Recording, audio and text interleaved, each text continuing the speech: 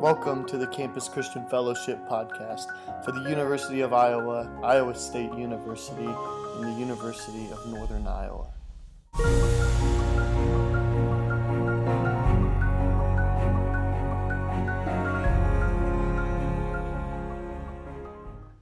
Today we're going to finish off 1 Corinthians.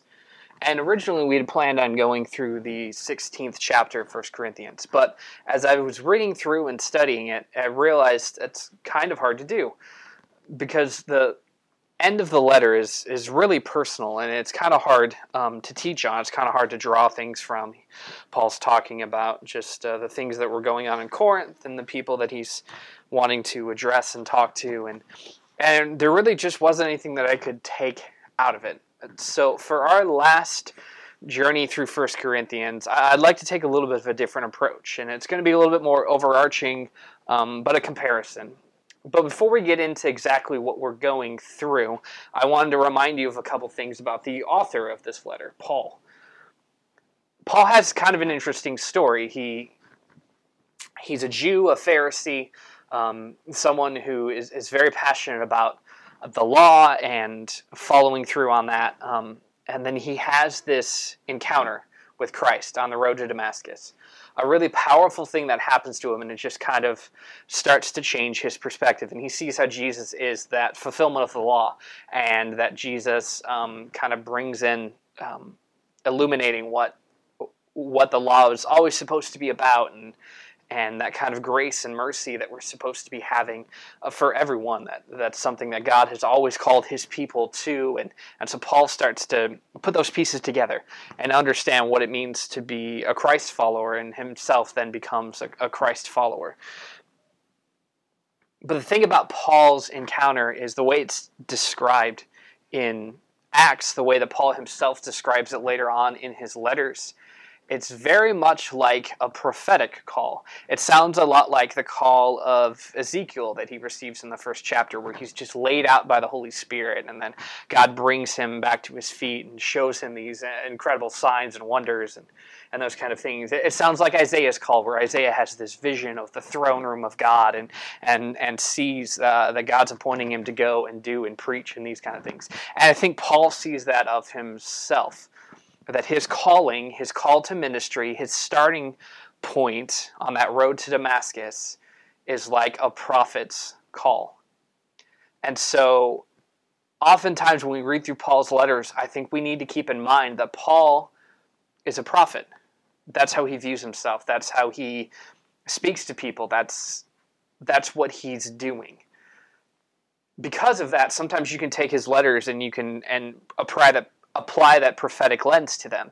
And it helps just kind of illuminate and see more of maybe what's going on in those letters than when you just read it at face value. And there's an interesting thing that happens with the letter of 1 Corinthians, in that it lines up thematically and in some other ways very well with the book of Amos. And so what I wanted to do today was talk a little bit more about the book of Amos. It's kind of a backdoor way to teach Amos, because 1 Corinthians and Amos, I think, line up quite a bit. So let's start off by looking at just kind of how Amos and Paul themselves as prophets are actually quite similar. Amos and Paul are both kind of under attack. Amos is told to leave the country, to be silent. He has to defend himself boldly, to tell his accusers that he's under divine commission to prophecy, and that Paul himself is under attack as he defends himself in chapter 9 of 1 Corinthians, and that he has a divine commission to preach the gospel. Both of them are known for having more lowered professions. Amos was a shepherd.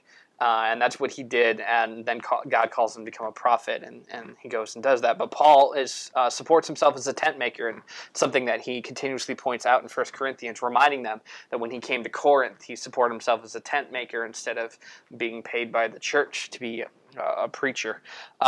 Amos and Paul are both missionaries. Amos was actually a native of Judea and is sent to prophesy in Israel. So he goes from the southern kingdom to the northern kingdom. He becomes a missionary to the other kingdom to preach to Israel. And Paul is very noted for being a missionary, for journeying around to Gentiles, often outside of his own country.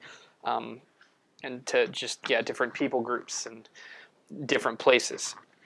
There's a lot of rhetorical style that's really similar in Amos and 1 Corinthians. I'm not going to go into that because that gets kind of boring and dry, and there's other things to be talking about. But there's a lot of similar imagery that's used. They talk about wild animals. They use farmer imagery. They use thresher imagery, shepherds, buildings, houses, temples. All of this is present in both Amos and 1 Corinthians. There's a lot of similar theological and ethical concerns where they talk about like secrets and mysteries. They talk about a case of incest actually appears in Amos 2:7, and then Paul talks about a man sleeping with his father's wife in 1 Corinthians 5:1-5. They both talk about idolatry and idol worship, and for Paul that comes up with eating the meat sacrificed to idols. In Amos, it's just general. Israel is being very idolatrous and worshiping foreign gods and their sacrifices. And there's slavery that's talked about, the day of judgment, weak and the strong, mourning over sin, drunkenness. There's just so many things that seem to echo one another between Amos and 1 Corinthians. So why is that important? Why does that matter? And I think it's because one of the things that Amos really focuses on is the northern kingdom, Israel. They're in the midst of a time of opulence, of wealth. And one of the things that they do in the midst of that is they continuously overlook the poor. And I would argue that that's probably the prominent theme that you get from Amos, is to not ignore the poor, to overlook those around you. And I think that's a big part of 1 Corinthians. It's definitely the part from the Lord's Supper when Paul's taking the Corinthian church to task for the way that they treat the poor. I kind of mentioned that already in my talks, but I think that's why Paul is pointing to Amos as the book for the Corinthians, because I think that's a big part of the heart of his message for the people in Corinth, is that you guys are doing well. You guys are wealthy. You've got everything that you need. But in the midst of that, you're so consumed with yourself, your greed, your power, you're not noticing those who are truly in need around you. You may even do some things that make it look like you care for the needy. You may invite them to the table, but you've already eaten everything before they can even arrive. You're missing out on the ways that you should be serving people. And I think that's a big theme for the Corinthian church. I think that's a big theme for us, for our churches in America. We're doing well. I can speak for the people of Iowa City, the community where I live and minister here. We're well off. We're well educated. There's a lot of good things going on in this city. Because of that, there's an element of people tend to not seek God when they think they've got their lives together. But also there's this lack of noticing the poor. And the thing about Iowa City is that we're very liberal. We have a concern for minorities, for the oppressed, and I think those are all good things, but I think a lot of times that's a facade. It's something that we just do to make ourselves feel better, where we act like we care, we act like we're concerned, we invite people to be participating in things, but we're not really listening to them. We're not really taking stock of their hurts. We're not really giving them time. We're not really helping them to feel welcome, like they have a place, like they have an opportunity to better themselves. And so I think oftentimes we miss out on doing true ministry, on really meeting people's needs. We just do false things that on the surface seem like they help, but all they're really doing is just making us feel better about ourselves, about our own greed, about our own comfort. And so I think as the church, we especially need to wake up to this, to be the ones who are not only inviting people to be at the table, but making sure that they get to eat too.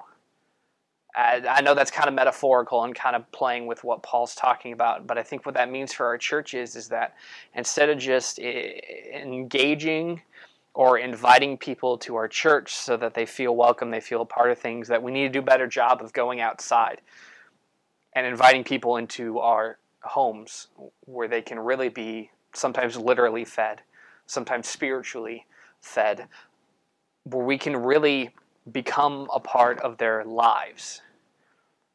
Because it's one thing to say, oh yeah, you're more than welcome to come.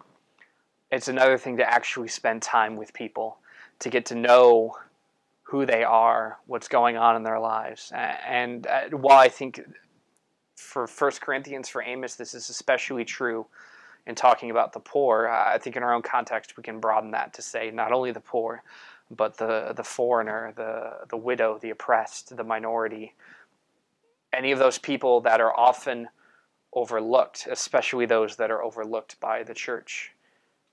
We need to be bringing those people into our homes, to be doing that kind of ministry, that kind of thing. I think that's what Amos would tell us to do. I think that's what Paul would tell us to do.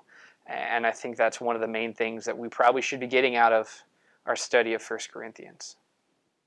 We need to be a part of people's lives. We need to not overlook people.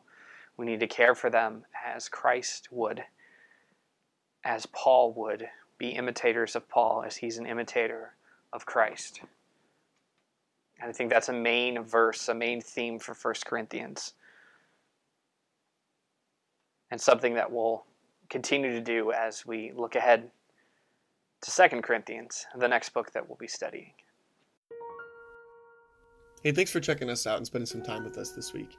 Quick reminder, if you're a student at Iowa State, University of Northern Iowa, or University of Iowa, we would love to connect you with a campus minister, so reach out to ccf.uiowa@gmail.com and we will make sure we get you connected. Be sure to specify your school in an email. Additionally, if you have questions about anything you've heard today or anything that's on your mind, we would love a chance to answer that here anonymously, so you can also just drop a line there. Again, that is ccf.uiowa@gmail.com. We hope you have a great week, and please know that we are praying for you.